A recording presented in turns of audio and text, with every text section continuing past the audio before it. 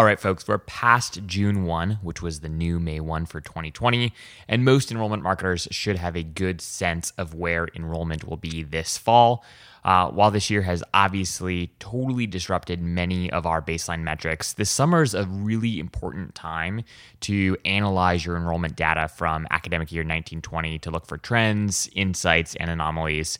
If you're not sure how to start, and I know many of you feel understaffed or feel like you don't have the tools or resources to do this effectively, I highly recommend registering for Element 451's webinar. It's a webinar that's coming up next week, Thursday, June 18th at 12 o'clock p.m. Eastern Standard Time, and this webinar is on tracking enrollment anomalies. This event will equip you and your team with the tools you need to garner meaningful insights from your prospect, applicant, and enrollment data. The team there is fantastic, really helpful. Should be a fantastically engaging event. You can register for this event by going to element451.com/Enrollify. Again, that's element451.com/Enrollify.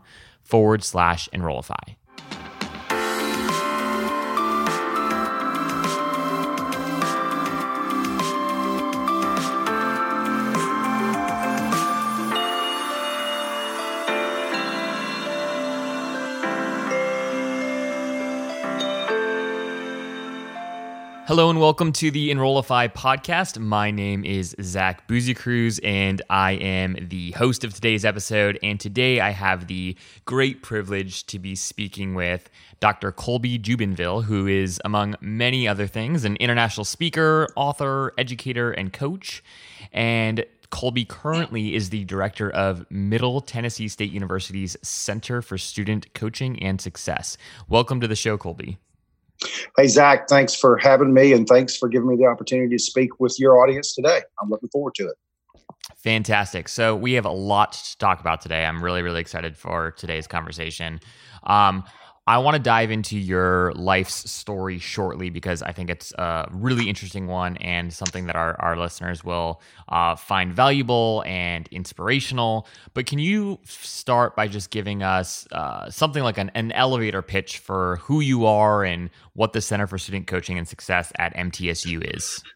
Yeah, the Center for Student Coaching and Success is based on this one very simple idea that students come to higher education for gainful employment. And so every decision that I have made in my life, in my career, and in helping other people build their life and their career is based around this idea of gainful employment. And what's interesting is over the years, when I've asked students in different decades, I've asked them in the 90s and then 2000 and 2010 and now 2020, why do you come to college? And the answers are always things like, well, I'm coming for a degree. I'm coming for an education. I'm coming for more opportunity. I'm coming for a better life. And they can't really crystallize what it is that they're there for. And I think that today, this conversation that you and I are having, it really should be about that one simple idea, which is, what are colleges trying to produce? What ultimately are colleges trying to produce? And so the center, you asked me specifically about the center is trying to produce students that are gainfully employed prior to walking across the stage for graduation. And gainful employment to me, I try to keep things simple. The simplest story in the history of mankind was written by Hemingway, and it's the shortest story. It's for sale baby shoes never worn. So I try to keep things very simple. And so the idea for gainful employment is that students are looking for meaning, purpose, and contribution in the work that they do. To me, that's what gainful employment is all about. Yeah. And so every decision that we make should be based on how is this learning experience, this opportunity, creating meaning, purpose, and contribution for the work that they're going to do. Fantastic. I love that. I'm just curious, can you walk us through, just for the sake of our listeners, how does a student actually engage with the center? So I'm at MTSU, and how do I hear about the center, and what is my experience like there? Yeah, here's the defining moment for me, how I started the center. And so I'll give you a little bit of background about myself before we walk into that. But I was born to two educators that taught me the way you take on the world is to become an educator and marry an educator and educate other people. And so I've spent my entire life building this idea of coaching and teaching on an ever increasing stage. And so my mother one day sent me this article, and she's been an educator for 40 years and retired now, but she sent me this article from the Wall Street Journal, and it talked about this idea of what does success look like after graduation? More specifically, what does well-being look like after graduation? And so they tried to isolate all these factors, and they looked at mental well-being, social well-being, physical well-being, spiritual well-being, financial well-being, professional well-being. And the one factor that they isolated in this study, and this was done out of Georgia Tech with 30,000 students, is that if the student had a meaningful relationship with one coach, with one teacher, with one mentor during their college experience, they had a greater chance of experiencing well-being after graduation. Well, marketers and recruiters need to pay attention to that. Because if we're being strategic in our approach, it's not just anybody showing up to our school, but it's the right people showing up to our school based on the differentiating factors, the differentiation points that make up our school.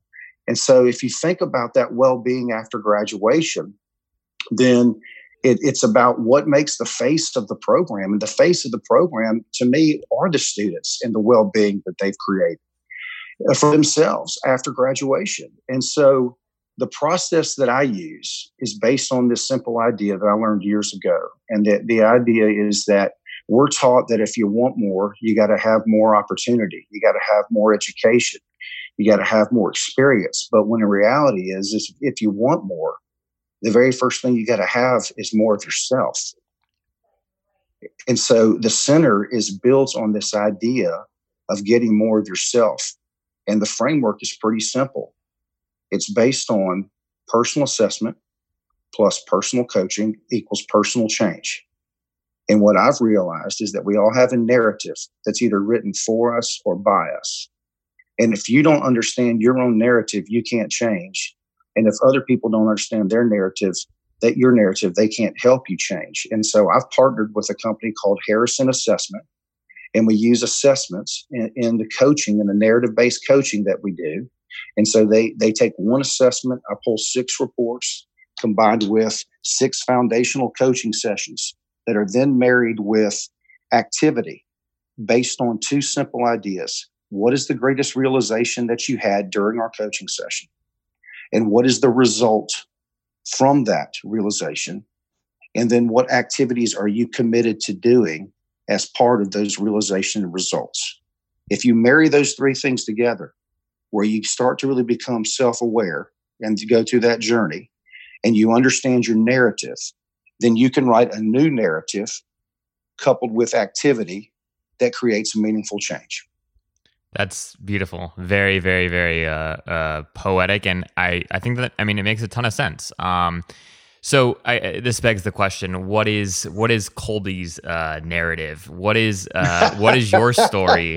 How did you get to where you are? And oh man, I've had the privilege of stalking you a little bit on the internet and reading some awesome things that you've written, and you have a very unique tone and style, which I really appreciate. And so I'd love for you to just talk to us. I mean, today, right, we're gonna have a big conversation about building your personal brand and how enrollment marketers, people in higher education, marketing, communications, and admissions can do a better job at building their individual brand.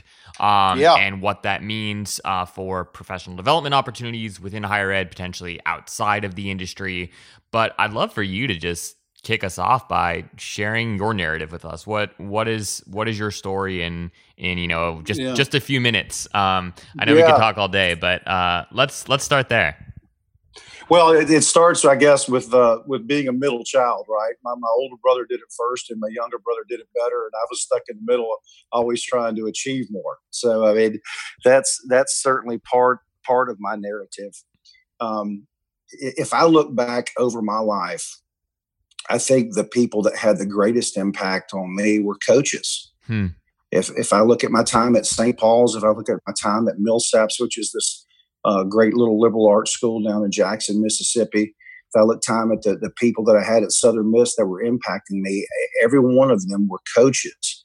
And they really did three things for me. They made me have conversations I didn't want to have, to ultimately try to do things that I didn't think I could do, to become something that I really didn't know if I could become. And I think that is the foundational piece of my narrative, and it's something that I bring to other people in the work that I do at the center. I had so many different defining moments throughout my life. I'll share one of them with you because I think it's a great story about college and the impact that it can have. So I graduated from Millsaps, and everything that I own is in the back of an Isuzu Trooper 2, 1986, and I'm driving down to Hattiesburg. Ultimately, I would drive there, but I graduated from Millsaps, and I went across the street to a payphone, and I did the only thing you could do at that moment after graduating and not know what you're going to do with your life. And I called my dad. It's the only person you can call at that time. And I said, "Hey, Dad, I've got this college degree. What am I supposed to do now?" And he starts laughing. He says, "Let me get your mother on the phone because I want her to hear this." And they both were my teachers, growing up. And so she gets on the phone, and she's my cheerleader, and she's talking. And I said, "Hold on, Mama, I've got to really get this figured out." And he said, "So go ahead and ask me again." I said, "I've got this college degree. What am I supposed to do now?" And he said, "Do you have the degree with you?" I said, "Yeah." And he said, "Well, read it to me." And I read the whole thing. It says Millsaps, BA, history. I've got all the different people that have signed it. And he said, "Man, that sounds really good. And we know you're going to be successful. But quite frankly, we don't care what you do. Just don't come home." And he hung up the phone. That is an awesome story. Wow. And in that moment, and the takeaway for the audience is, in that moment, I had to draw a line in the sand, and I had to make a gut level decision to go. And so I drove down to Southern Miss, and I walked through the double doors of where ultimately I would get a PhD. And I met Dr. Sandy Gangstead, and I said, "My name's Colby Jubenville, and this is what I'm supposed to do with my life. I'm supposed to coach and teach on an ever increasing stage." And so she flips through the files, and she says, "Jubenville." And she said, we offered you a scholarship. We sent it on this date, and it was sent to the wrong PO box. Wow. And back in those days with no email, this was 1994. Back in those days with no email, no real email at all, it got lost in the shuffle. And so I signed that piece of paper for the scholarship, and I went and called my dad back, collect, and he said, "Yeah, I know you do it. I know you go. I know you find a way to be successful. Now just keep doing what you're doing." And so that's kind of the foundational piece to my narrative that make me wake up every day and drive to find new levels of opportunity and new levels of success. Wow. That is a fantastic story. Wow. So talk to me a little bit about, how do you go from showing up after talking to your dad, you've got this opportunity in front of you, and you kind of kickstart this career. Give us a little bit of a sense of, like, what are the kind of immediate next steps, and how do you go from there to what you do today? What do you do today? And what is that sort of timeline look like? Well, from after graduating from Millsaps and finishing up my PhD at Southern Miss, I wrote a dissertation on the coach-athlete relationship because I felt so compelled about my experience in playing football at Millsaps and for a guy named Tommy Raniger. And so I thought I wanted to coach college football. I knew I did. And so I started a college football team in Jackson at a school called Belhaven College. And we had no phones, computers, players, uniforms. We just had a dream. And we ended up ranked during that first year and built a college football team from the ground up. Wow. And when you go through that, there was a guy named Norman Joseph who had such an impact on me. I'll never forget, we were interviewing at he said, meet me. I called him probably 45. I said, I'm going to call you. My name's Colby Jubenville. I'm going to call you every day until you call me back. And it took him about a month to finally call me back. And he said, Colby, I don't know who you are, but you're damn determined. And I said, yes, sir, I am. And I met him at a Waffle House in Hattiesburg. And we get done, and he orders like this double covered, chunked, diced, all the stuff that you can order at a Waffle House. And I ordered a water because I was just so overwhelmed. And so we get done, and he says, hey, Colby, I think, number one, I don't think you know a whole lot about coaching college football, but I do think you can go out and recruit the right people and help us win. And I said, well, Coach, if you'll give me a chance, I can go out and find the right people that can be all conference, and we can win championships here. And so he was a great mentor to me. And I'll never forget when I walked in there into his office to take the next step. He said, Colby, I told you that all I wanted for you to do was take the next step in your career. And if this is what you think is the next step for you in your career, then I want you to do that. And so that experience really set the foundation for me to understand how to take an idea and how to birth it into the world. And so that's a skill set that I think with this COVID-19 of where we are, I think that everyone is re-examining how they operate within the institution. And we totally changed the institution at Belhaven. You bring 80 guys onto a college campus to play football where they've never had football before. You've got all kinds of challenges other than just playing football. It's changing the culture. And so I think that people today with where you are in the audience that you're trying to serve, I think that they're looking at all aspects of what they do. And they're asking themselves, how do we respond? How do we build a path and a plan that's different than we did before, that's going to allow us to compete based on our unique value versus saying that we're the best. Yeah. And that's what we did. That's what we did at Belhaven that I think really, really launched the program to where we got it to. Is we talked about our unique value that we brought. And I learned that from a book by a guy named Michael, a book titled Understanding Michael Porter. And it talked about strategy. And I think that's what really focused for our discussion in terms of branding and relationships. I think if you take branding and relationships and pull them together, it's about strategy. And what he says about strategy is at the heart of competition is strategy. And at the heart of strategy, it's not about being the best. It's about the unique value that you deliver. And when I look back on about how we competed and recruited the right students to win and bring them on campus, we talked about our unique perspective, how we see what we did, unique education, how we know what we did, and unique experience, how we deliver what we did to the students back in those days when we started that program. And I think that's where people are today is, your platform is built to help people understand how to compete on unique value versus saying that you're the best. And how do you find the right students versus just students so that they align with the things that you believe about education. It goes back to that very center idea where it said what outcomes do they want to create? I think that's the center question is what outcome do you want to create for the graduate to recruit the right student?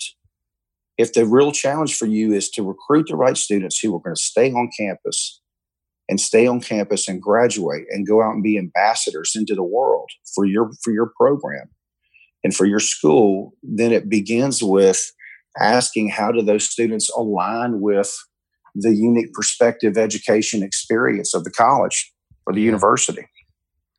This is a fantastic segue into a question that we've hit on a little bit already, but that I want to circle back on. And really, this is about the idea of building your personal brand. So most of our listeners are enrollment marketers working at the director or a VP level in admissions or marketing at a college or university. And, right now there's, rightly so, a lot of fear as educational institutions consolidate resources. Folks have been laid off. People are scared of losing their jobs who haven't lost them yet. Many people are going to be interviewing for new jobs for the first time in maybe, a decade. And others are still looking for ways to kind of move up and progress, climb the ladder, so to speak, at their institution. So for our listeners who haven't really thought too critically about the need to build their personal brand, how do you get people to start thinking about themselves as a brand, and any kind of crawl, walk, run sort of strategies that you might be able to outline for us? Yeah, I mean, it makes me first think about the Man in Black, Johnny Cash, and I think that's a great example of a guy that built a personal brand, and it started with his name, and it started with what he wore, and people recognizing him for that. Now, those may seem like basic things in the beginning, but even starting there, when you think about how you present yourself to the world, I think those kinds of things matter today. When I go out and speak, I always wear jeans, a button down and a blazer. That's just part of my personal brand. And I think it speaks to the audience in a way that's different than walking in a suit and polished and presenting yourself in that way. So I think that at the lowest level, it's that. At the highest level, I think it's the stories that you tell about yourself based on those things about perspective, education, and experience. And when I think about telling stories to other people, the reason that we tell stories and how we build our personal brand is because ultimately people that are listening to you talk are asking themselves, do I want to spend time with this person? If you look at what a brand is a promise that's delivered in an experience. And so if you think about what it is that you want to try to connect with, who it is that you want to try to connect with, I think the two simple questions are, in terms of personal branding, is what is the promise and how do you deliver it? And that to me is built on your perspective, education, experience. I've given you through our discussion today several different insights into some defining moments in my life. Yeah. That ultimately articulate my perspective, education, experience. I mean, one of the things that I believe in terms of those coaches is that the greatest opportunity that we have on a college campus is to first help kids find their voice, which is the intersection of talent and passion and conscience and need in the world. And then the second is to teach them how to develop, protect, and maintain their confidence. If you teach people how to find their voice and you teach them how to develop and protect and maintain their confidence, they'll learn the things along the way that they need to be successful. That's part of my perspective. You can agree with that or not agree with that. Yeah. But based on if you do or you don't, then that's how the relationship starts to form. And that's why, to me, the intersection of branding and relationships are so important. Here's the bottom line and the takeaway. If everybody that's listening to this podcast subscribes to this idea that things get done through relationships, then show me how you've been taught how to build relationships in your workplace. And the reality is that most of us are brought up to be task-based leaders. They don't teach us how to be relational-based leaders. And so it's learning how to move from task to relationship. And so that's a skill set. So Zach's IQ at 10 will be the same at 20, will be the same at 30, will be the same at 40. Zach's personality, pretty much at 10, 20, 30, 40, is going to be the same. But his emotional intelligence, his ability to be aware of how his behavior impacts himself and others, and his own self-awareness, is going to impact how he builds relationships with those people when he finds himself in a leadership role. And so I think part of the strategy in building the next generation or the next class that comes through your university or college starts with the relationships that you build inside your team and how you build that. It seems to me too that there's this, like, as I listen to you talk, um, something that I think is very core to at least your brand and who you are, right? Is this idea of sharing, right? Like some might call it pontificating, but like this idea of you being well equipped to share insights into your life and couple those insights with like teaching moments. And I think that the best brands, right, agnostic of individuals, just the best company brands also do that well. They do a fantastic job at telling stories and helping you understand what are the insights that we want you to glean from this story that we're about to tell you, right? Whether that's Coke, whether that's Sweetgreen, whatever the brand might be.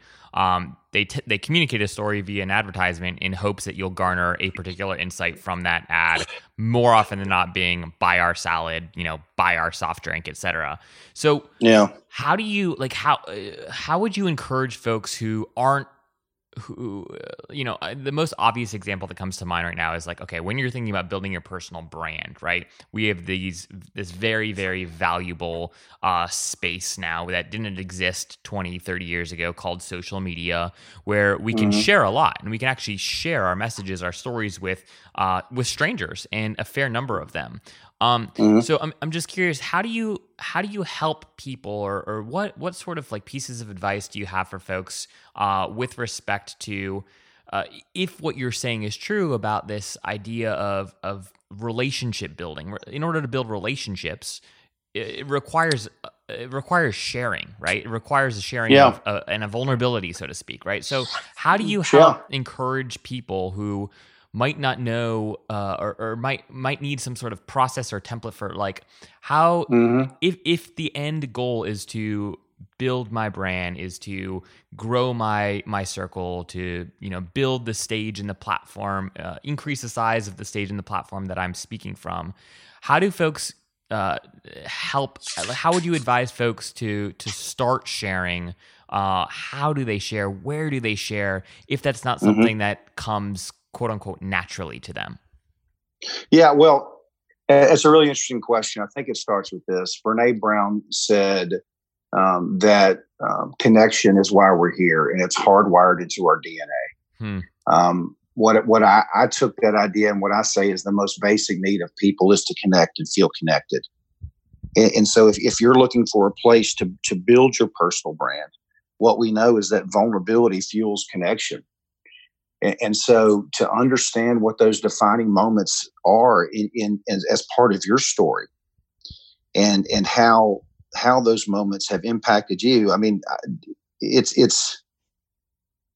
I look back and I ask myself, did I choose this, or did this choose me? To be born to two educators, to have coaches as the singular greatest impact on my life, to be challenged by a major professor. And I took my dissertation topic to him probably 15 times before he said, yeah, I think that is the one that you should write about. And he knew where he was taking me. And the topic ended up being the coach-athlete relationship. And isn't it ironic that 30 years later, that really where I spend most of my time is talking about and building that sort of coach-athlete relationship. But to specifically answer your question for takeaways for your audience today, is first, I think you have to have the confidence to approach and build relationships in this way. And that starts with being vulnerable. And so if you think about what does it mean to be vulnerable, I'm going to read you something that I think really connects with what we're talking about here. Do you know who Brandon Bustede? Yes. Who writes for Forbes? He said, what we've learned is that whether someone feels they're a part of an inclusive campus community boils down to two absolute crucial questions. These questions account for more than half of the variance in whether someone feels their campus is inclusive. The first and most important question is whether they strongly agree that their opinions at work count. And second is whether they strongly agree that someone cares about them as a person. To me, if I'm a leader and I'm looking to move the needle as we transition through this COVID-19 into the next step, into class of 2025, 26, 27, the very first thing I'm asking myself is those two questions. Have I built a culture within my office that allows people to be heard? And second, do they really believe that they care about me or that I care about them? And so if you think about that, what he says further on in that article, he says, unfortunately, higher education institutions do not score well on these measures. So how do you do it? How do you build those kinds of relationships? Here's what I think. We talk about trust. I've got to trust you. You've got to trust me. We've got to trust the process. We've got to trust each other. But if you look at the foundation of trust in building these kinds of relationships is safety. And safety in business and these kinds of relationships is exactly what he's talking about. Am I known? Am I heard? Am I valued? Am I important? Does my opinion matter? So when I think you're building your personal brand as a leader, if you sit in a leadership role, good leaders make good followers and good leaders go first. And part of that is letting your people know that you want them to be heard and valued and important and that their opinion matters. And then they need to really believe that you care about them if you're going to do the work that's going to have to get done over the next 18 months as we move through this process. Wow. No, there's a lot of gold there.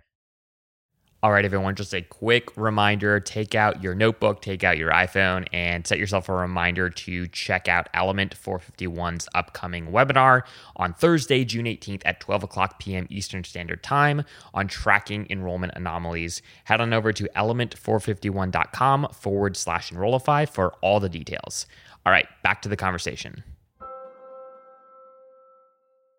I wanna transition and talk a little bit about a book you wrote called Me: How to Sell Who You Are, What You Do, and Why You Matter to the World. I think that this is sort of in the spirit of the conversation with respect to personal brand building. This is an awesome title of a book.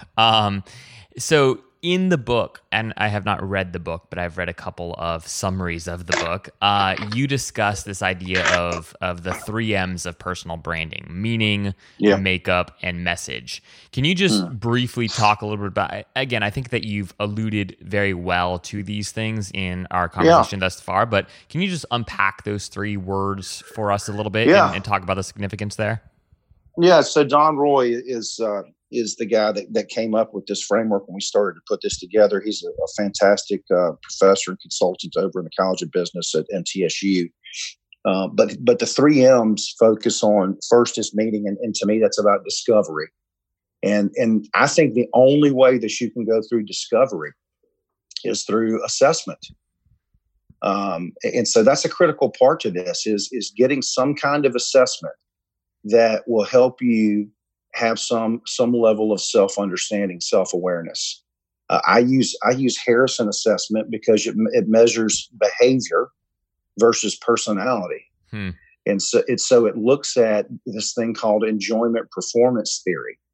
And it looks at the tasks that we enjoy and putting people into their strength zone. One of the cool sections is called Your Life Themes. And my life themes were warmth, empathy, wants high pay, wants to lead, and influencing. Well, if you go back to our very first conversation about my narrative, having that in front of me and that being crystallized for me and asking me, hey, Colby, does that really make sense to you? Is that right? Yeah, that really is. How can we write a new narrative based on those life themes, on your key strengths and the key assets that you have? So I think the discovery begins with some kind of assessment. With makeup, to me, if I was going to boil it down to one idea, it's how are you valuable? And here's the takeaway.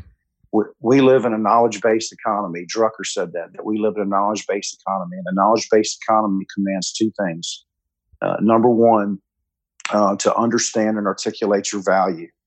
And then number two, put yourself in a position to use it. Well, that to me is the imperative in how you build the next piece, which is message. And so if you look at, let's boil it back down and take it back to your audience. If you look at what ultimately colleges and universities are trying to accomplish, is not finding students, but finding the right students that come to the university based on the key differentiators that they believe create the unique perspective, education, and experience. Well, that should be based on the stories that should be told should be based around those three key pieces. Yeah. And how they see themselves as valuable, and how that value turned into someone's life work based on the relationships. So what ties all that together? What should be the message that can be tied to any technology piece? To me, it's the faces of the institutions. It's the teachers. It's the students. It's the coaches. And so if they're asking themselves, how do we go out and find those right people by building a personal brand and personal relationship, then it's taking all the things that we've talked about today. It's getting everybody in a room and saying, what is our unique perspective, how we see what we do? What is our unique education, how we know what we do? And what is our unique experience, how we deliver it and what we do? And how can we take the faces of the teachers, the students, and the coaches to tell the story? Because we know that story is what makes up culture. I love that. Wow. Yeah. There's so much to unpack there. But I think, one of the big challenges for people working in higher education in particular is sort of that wrestling with what is it about us that is truly unique. And I think that, a lot of the time, based off of communications that you see, whether this is through the context of a website or like an email communications flow to prospective students, they don't do a fantastic job at communicating that difference. See, we spend a lot of time analyzing education communication conflows. And one of the things that you'll see is if you look at communication flows like at the aggregate is you'll see that pretty much every 5 to 8 to 10 email sequence more or less follows the same formula. It follows the same script, right? You've got your 3 bullet points in the email that all make you sound like you're the best thing since sliced bread. And the reality of the situation is that unique aspects do exist within every university context. But I think the realization, or at least the realization of discerning, like, how do you uncover that? And it's not an easy process, especially when there are so many stakeholders involved in the development of that unique value. So I'm just curious, how do you, like, where do you get your inspiration from? How do you help guide people or what encouragement might you have for listeners who are like, yes, I agree with everything that you're saying, Colby. I believe very strongly that we need to do a better job at defining our unique value and communicating that well and doing so in an authentic and vulnerable way. But right, I'm not the one in charge, or I'm not, the eggs are not all in my basket. What sort of encouragement do you have for those people? Where do you get your inspiration from? What resources might you be able to direct these folks to? Well, we live in a world today where the issue is not about getting the information, it's getting the right information. And so with all the different channels that we have available, I think the very first thing you have to do is take a step back and ask yourself philosophically what it is that you believe.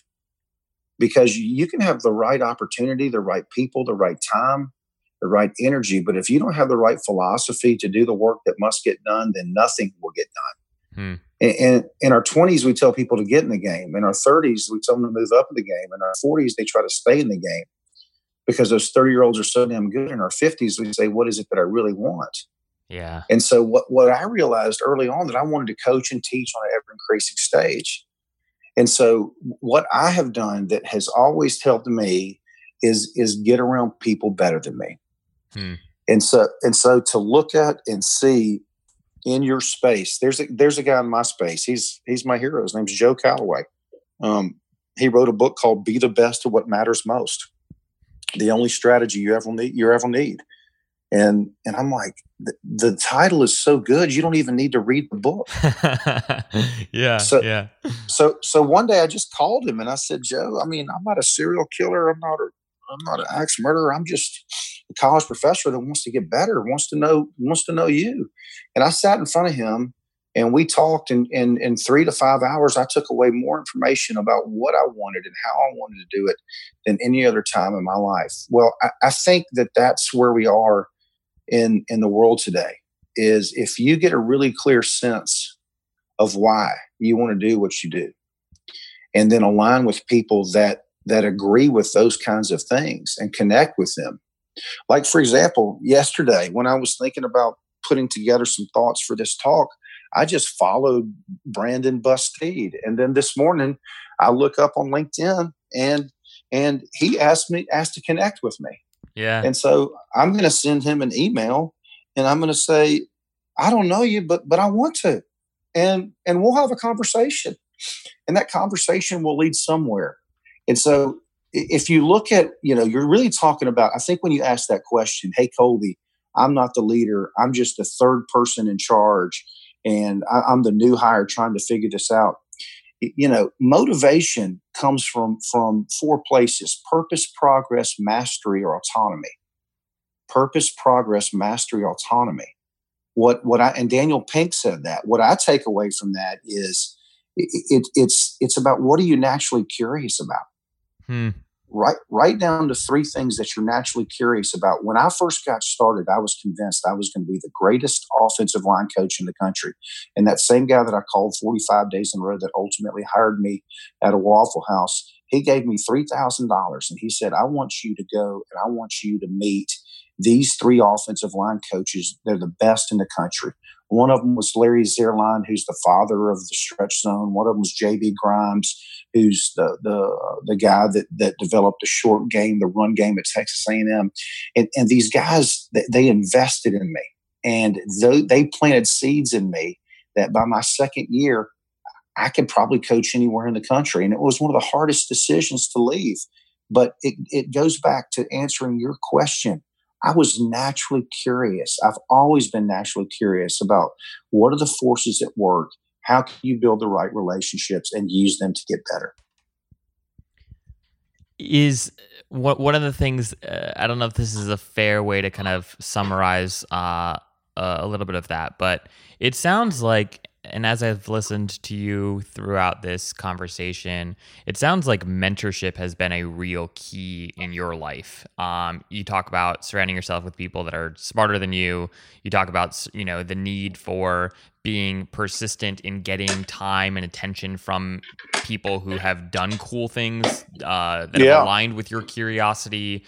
How what do you have any specific thoughts around? I mean, you've shared some great stories here, but any specific thoughts around sort of the value or the importance of mentorship, and any sort of specific advice for people who are younger in their careers, who are maybe 3, 4, 5 years into their careers, and sort of maybe hitting some sort of glass ceiling, wondering what's next. What sort of value do you think young people in particular should place on mentorship? I think it's a huge part of your overall growth within your career, and if you don't have that piece to it, I mean, what I tell people and what I believe is that we're in a coaching revolution. And the coaching revolution says you either are a coach, you have a coach, or you don't want to be coached. And if you don't want to be coached, you're going to be left behind. And so I think getting around people that will make investments in you and that will get in the boat with you, and build trusting relationships with you, where you can go and ask for help and get feedback, is critical. Now, what you have to be able to do is be vulnerable and put yourself out there and ask for it. And they may tell you no. I've had people tell me no, and that's okay. Yeah. But if you don't, if you really want to get to where you want to go in terms of identity capital, which is what I think you're talking about, because mentorship helps you build that identity. And if you look at people's narratives, it goes like this. It goes, experiences lead to stories that lead to identity, that lead to behavior, that lead to outcome. And so if you're looking for identity capital, the very first thing you have to understand is that if you want identity capital, you got to get around people who have identity capital, because identity capital begets identity capital. And so I think, again, going back, to me, Joe Calloway's stuff was just, his first book that I read was called Category of One, how to transcend commodity and defy comparison. And I read the book, and there's so many different things that I took away from the book that it compelled me to reach out to him and say, hey, I've never seen somebody write this way. I've never seen somebody talk this way. Can I come spend some time with you? And then I find myself, 6 months later, we're in the same room, and when we're talking to some bank execs, and when we get done, he says, hey, you want to get a cup of coffee? And I'm scared to death. This guy's the best in the business. And he said, yeah. I said, yeah, let's get a cup of coffee. And so he said, we go to this McDonald's, we get a cup of coffee. It's about 2:30 in the afternoon. He said, so how did you think it went? I'm thinking he's going to tell me it went awful. And I said, well, I thought it went pretty good. He goes, yeah, I did too. He said, you know what I'm asking myself? Why does this guy need me and Colby Jubenville? Colby can do this all on his own. Wow. And that's mentorship. Yeah. To make investments in people in that way is a big part of it. And you know what? I think that people, if you're listening to this podcast and you choose to sit in a leadership role, part of your obligation is developing your people. Period. Yeah. How you choose to do that is up to you. But I think it begins by building trusting relationships and being open to feedback and trying new things and using all those things to create confidence within the organization, to build that institutional confidence that needs to happen. Wow. I'm just taking like all these notes and trying to be quiet so that it doesn't pick up on the recording here with my loud keyboard. But Colby, this has been fantastic, and I think there's so much that you've shared with your own narrative that I believe, that's resonated with me, that I believe will resonate with our listeners. I really, really appreciate your time today. My last, I guess I have two final questions for you. The final question is just about how folks can get in touch with you, but we'll hop on that in just a second here. But any just last sort of like 1 to 2 to 3 sort of takeaways for people that you hope that they walk away with after our conversation today? Yeah, I think that understanding that relationships are key to this, it is such an important part of it, and how you go out and build those relationships is going to be part of the legacy that you leave. And I think, I remember back, and I was thinking about when we first originally connected and about what would be something that would be really meaningful to finish up on. And I don't know how I came across this, but it made me think about MTSU just finished up a massive road project right in front of the university. It took way longer than they thought it was going to take. And it took a whole lot more money than they thought it was going to take.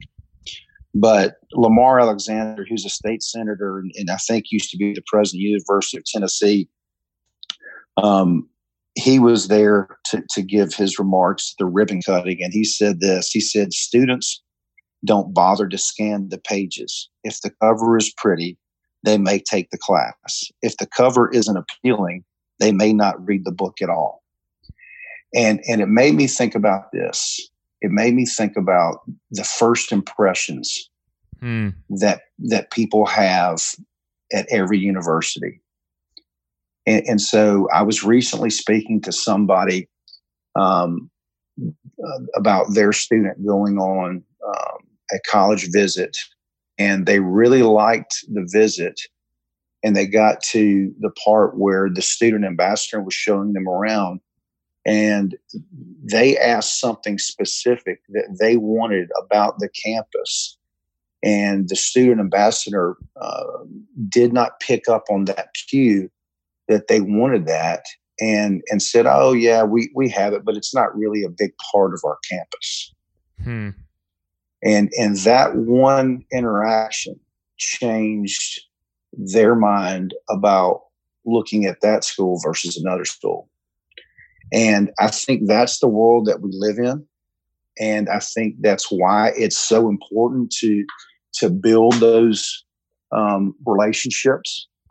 And if you have student ambassadors, if you have anybody that's there at the institution, is part of building that brand for the university, and having those connections and being able to be aware about the stories and the faces and the people that make up that campus and university, to me, is the biggest critical factor in somebody deciding to say, yes, this is where I'm going to be for the next 4 years, or I'm looking to go somewhere else.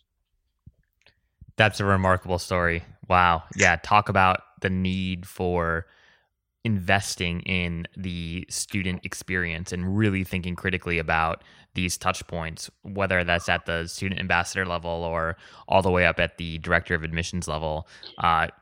Especially in a world we're living in today where, we're fighting for every student, right? Like there's no fluff. All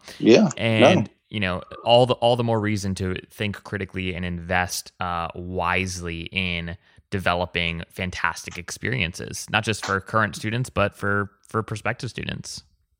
Well, and where does it always start back to? It's the relationships. Yeah. And having them understand the meaning and the makeup and the message of that brand, and then being able to tell that story in a way that connects. But if they don't understand that the most basic need of people is to connect and feel connected, if they don't understand, hey, your number one job here is to be connected to them. Being connected means to understand the things that are most important to them. And when we need to be the best at those things based on our perspective, education, experience, that's a different way of thinking about how you connect with the customer. Yeah. I love that. Wow. Amen. Colby, how can our listeners keep in touch with you? If they've enjoyed the conversation today, what's the best way for them to follow you or message you, or how do they get in touch? Yeah, it's I'm on LinkedIn at Dr. Jubenville, and I would love for anybody to reach out, connect with me there. And then my website is Dr. Jubenville, DrJubenville.com. I'm not much on Twitter. My kids tell me that I need to be, or Instagram, but I'm working on those every day. I'm also a Forbes contributor. Okay. And so if you'll just search my name and then Forbes contribute or Forbes, then I write a blog for the coaching council for Forbes, and got some really good information there as well. Fantastic. Well, and we'll include links to your website and to your social channels in the show notes. So if you folks are listening to this podcast on their phone, they can very easily just go to the show notes on Spotify or Apple Podcasts and link on over to your website. So thanks again so much for your time today, sir. I really appreciate it and believe that you did a fantastic job at delivering value to our listeners. Well, keep up the great work and keep being an innovator. Innovation means you go first. And based on the story that you told me about your own career, you continue to do that. So keep leading the way, and I look forward to seeing big things from you. If you are an enrollment marketer working in marketing and communications or enrollment management and would be willing to be interviewed on the podcast, or if you have an idea for a topic that you'd like to hear covered on the podcast, please reach out directly to me at Zach, Z-A-C-H, at Enrollify.org. We sincerely look forward to working with you to make Enrollify the most trusted, go-to digital resource for enrollment marketers out there.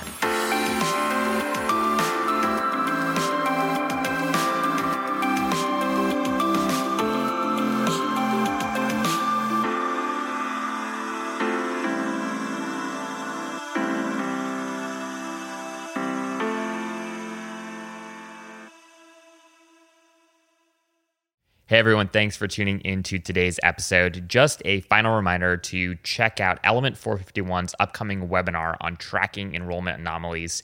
It is next week, Thursday, June 18th at 12 o'clock p.m. Eastern Standard Time.